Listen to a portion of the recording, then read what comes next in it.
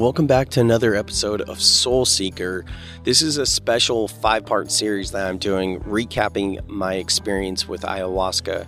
So if you don't already know what this whole series is about, then I recommend going back a few podcasts and listening to the other ones, because each of these podcasts build off each other. And just as a quick recap, I did ayahuasca for the first time in April in 2019. After a deep and dark depression. And after doing it, I felt love, I felt joy, I felt purpose, I felt the key to life. I felt so much. I felt again. I wasn't feeling before. And I wrote a 5-part blog series all about my experience with ayahuasca. And I released it on my social medias, my website, things like that. And it really made an impact on people. And that's when I had the idea to create the Soul Seeker Project and podcasts. And here it is about probably 6 months later. And I haven't recorded those blogs as podcasts. So, and what better time than now, right? The best time to do something is always now. So with that, this is a recap of those blogs. I'm going to be reading straight off a blog here. So I'm going to try not to talk too monotone and keep it lively for you. Think of it as an audible. So with that, here's part 3 of the 5-part ayahuasca series. The Dieta and other prep work. Last we were together, we covered how ayahuasca finds you. And since you're reading this, that means ayahuasca has officially found you. My experience was that it felt like a seed was planted in my being, and I would just know when my time to journey with Mother Ayahuasca would come. Well, that's exactly what happened, and guess what? It changed my life for the better in more ways than I could have ever imagined. A big part of the prep work is just being open to ayahuasca. It's not for everyone. Not everyone wants to go down the rabbit hole, and that's totally okay. But if you're reading this, or in this case, listening to this, my suspicion is that you are curious about what lies beneath the surface and you want the truth, no matter how ugly it can be. Here's the secret about ayahuasca. Just surrender. No matter what happens, no matter how you feel, have trust and faith in Mother Aya. She is here to heal you. So what does it mean to surrender anyway? If you're in pain and feel like you have tried everything to get out of your pit, then maybe you'll come to the realization, like I did, that you have nothing to lose by surrendering. Do your research. I listened to countless podcasts, read and watched documentaries on ayahuasca, and thank you for reading my story. But please realize this is just my journey. Having said that, after doing your research and choosing to journey, then the next thing you must do is work on your mindset. A headspace of complete surrender. Surrendering for me meant letting Mother Aya guide me on my journey. I'll talk about my actual journey in the next post, but for now, I'll leave you with this. There were times when Mother Aya showed me truths about my past, and I wanted to know more. She wouldn't let me know more.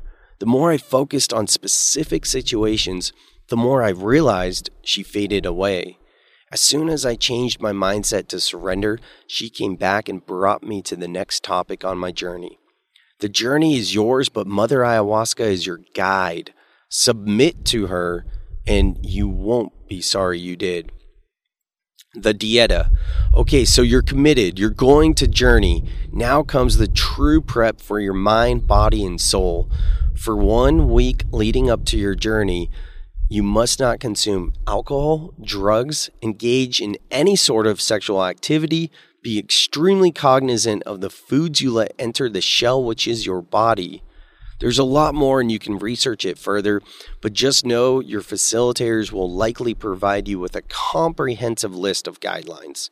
During my week of the Dieta, I felt extremely healthy. From the foods I consumed to my conscious being, I had an amazing journey, so I have to think the Dieta, as I did it, is crucial. Day of your ceremony.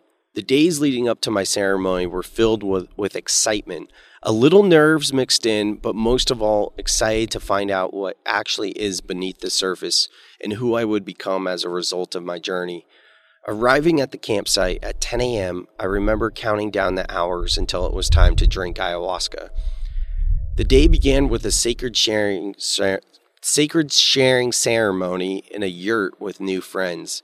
Like it was meant to be, I realized that 2 of the 8 participants that were in the circle were people I've already known or met in this lifetime.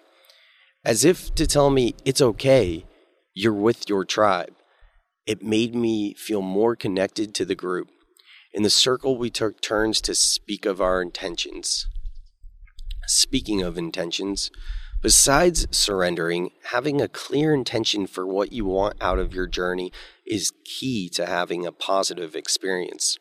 My intention the first night was to shift my negative energy back to positive energy. Anytime the going got tough, I just remembered to surrender because I felt that if I did, I would surely shift my negative energy to positive energy. After all, Mother Aya is here to help us heal. And it worked. Night 1 was amazing. I wouldn't have changed a single thing about my journey. We'll get into that more in the next post. However, night 2 wasn't as amazing for me. My mindset was not in the right place. I spent most of the day journaling about my experience the night before. As it became closer to the time to drink for the second night in a row, a shadow of anxiety and fear overcame me.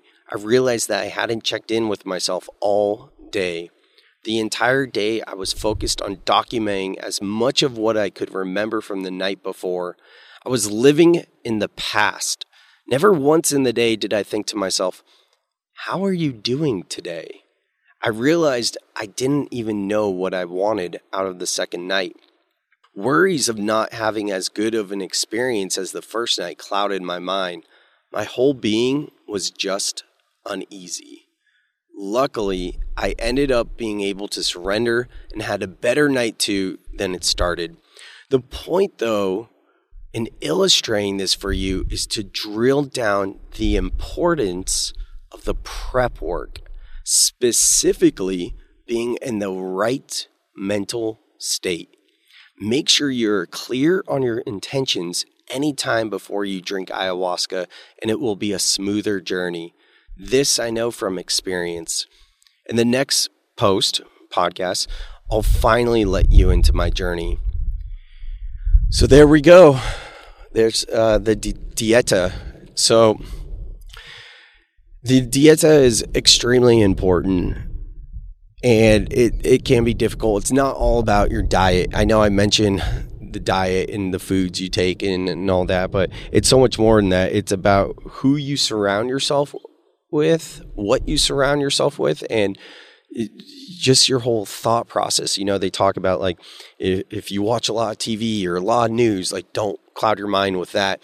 They talk about don't watch like aggressive movies, or try not to watch anything. Like honestly, this is the time to double up on your meditation practices and declutter your mind. The more you can declutter your mind and not be clouded with whether it's work or bullshit news, anything, the better your journey's going to be. Our subconscious thoughts are an amazing thing. It's really a thing of magic. It's pretty wild, but if you let negative subconscious thoughts enter you, they could come up in your journey, and you don't want that.